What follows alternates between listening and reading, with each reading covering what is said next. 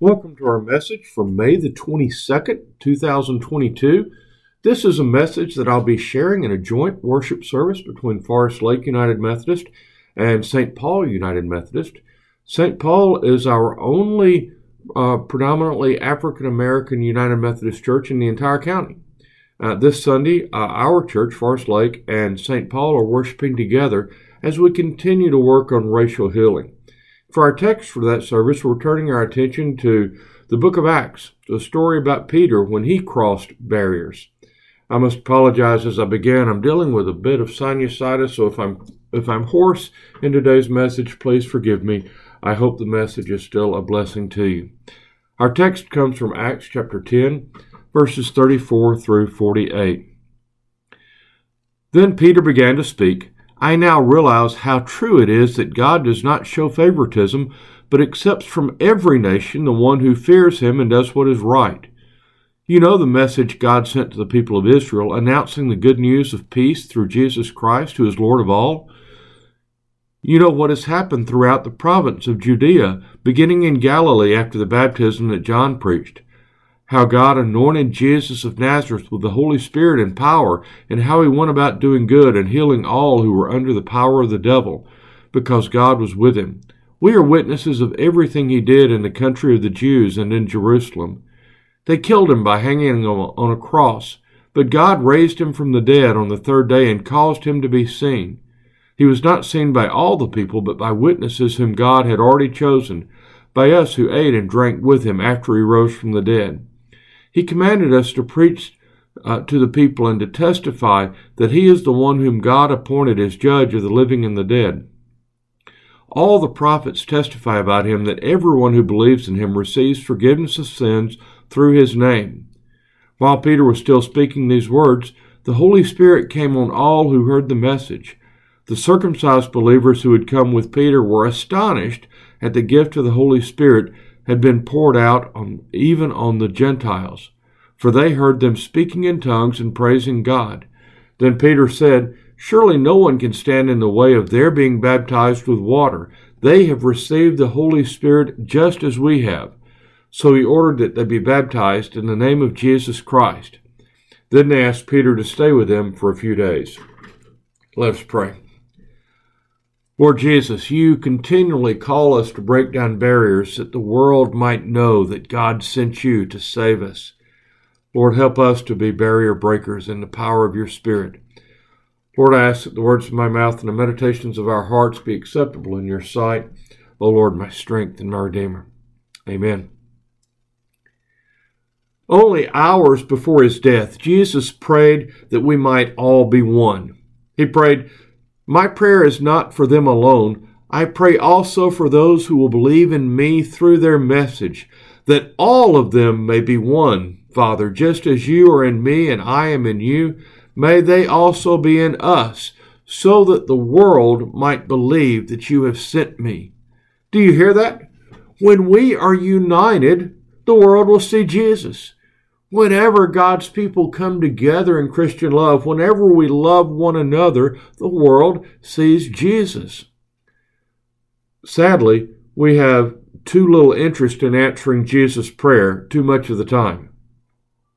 Instead, we divide ourselves over and over again.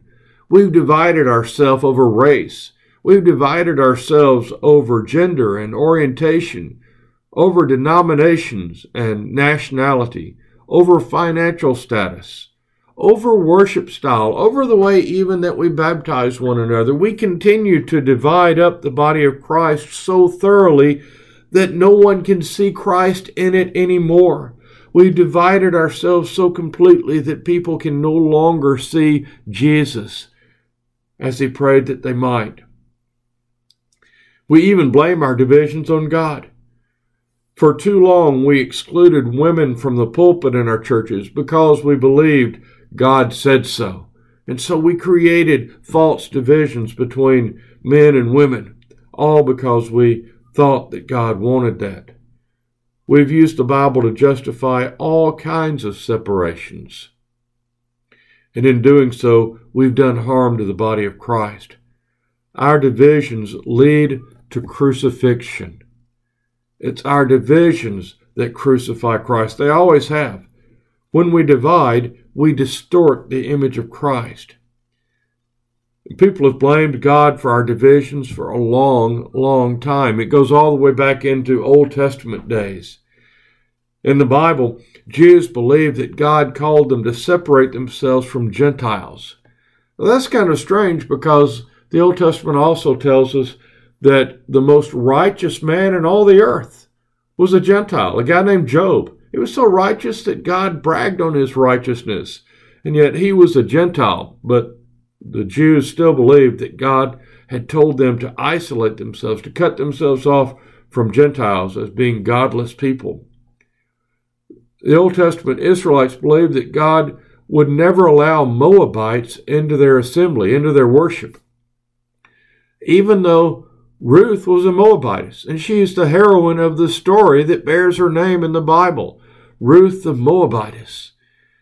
And yet the Jews wanted to separate from Moabites. They even believed that God called for the extermination of the Canaanites. They were so tribal in their belief of God that they believed that genocide was part of his plan. Well, that's the religious system that shaped Peter. That's what he grew up with. Peter's religion taught him that it was inappropriate to even have a conversation with a Gentile. Entering the home of a Gentile would make Peter unclean. That would mean he would not be allowed to attend worship in his own synagogue or in the temple for a period of time until he had purified himself. And sitting down to a meal with the Gentiles, well, that was just downright sinful to Peter. He would be eating things that God said not to eat. But it's not God that builds walls between us. That's us. It's us. It's our religion. It's our interpretation of God that creates walls between us. God actually knocks down walls. God has a long history of breaking down barriers between us. Earlier in chapter 10, we see an example of that. Before Peter went to Cornelius' house, God showed him a vision. God lowered a sheet with all sorts of animals on it. Now the sheet was filled with animals that were both clean and unclean, stuff that was perfectly fine for Peter to eat, mixed in with reptiles and other animals that were unacceptable. They were unkosher, and God shows all of these clean and unclean together. And then he says to Peter, kill and eat. And Peter refuses. Peter disobeys God on the pretense of obeying God. I want you to hear that. Peter tells God that he will not do what God said to do because he's too religious to obey God. He's too locked into the religious dietary rules to actually obey what God is telling him to do in the vision. But God insists. 3 times God shows him the vision, tells him to kill and eat all of it. Well, Peter's objecting, but God finally says, do not call anything impure that God has made clean. Don't call anything impure that God has made clean. Whomever God has blessed, whomever God has called, whomever God has sanctified is cleansed. And who are we to accuse or judge or point a finger at those? God uses that vision to lead Peter where he would not have gone on his own. God uses that vision to lead Peter into Cornelius' house, a Gentile, a Roman soldier, an enemy of Israel. God leads Peter to be a barrier breaker. God turns Peter into a barrier breaker in Cornelius' home. Peter preaches in Cornelius' house and discovers that God makes no distinction between people. God pours out the Holy Spirit on the Gentiles in the same way he did the Jewish believers, even with the evidence of tongues. God transforms Peter's understanding, and in doing so transforms the early church. This story in chapter 10 becomes part of the testimony that Peter uses in the Jerusalem Council in Acts chapter 15 to convince the early church that it's time to open up to the Gentiles. In Acts 15, the question up for debate is whether Gentiles can be included in the church. And Peter, arguing off of his experience with Cornelius, argues alongside Paul that God has opened up, that God has poured out the Spirit on the Gentiles as well. It's because of what happens in Cornelius' home that the church is convinced in Acts 15 and that the mission launches out to Gentiles. And before you know it, Christianity spreads throughout the entire known world.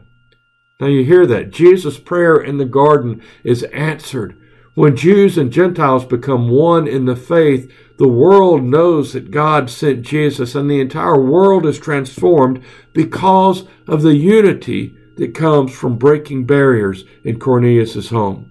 When barriers come down, the love of God spreads. It happened 2,000 years ago. It will happen now. When God's people are undivided, the world will see Jesus, just like Jesus prayed in the garden. That's what happened in the book of Acts.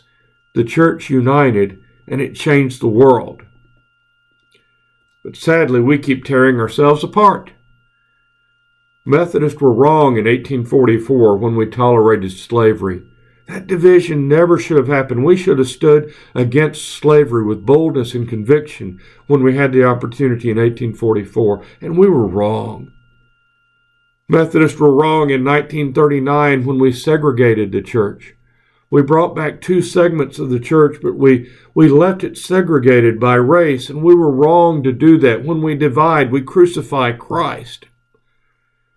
Finally, in 1968, we integrated the church, but even then we didn't go far enough. We didn't do enough. And here, over 50 years later, the divisions still run too deep, and the body of Christ is still injured. At each step, the message of Christ has suffered.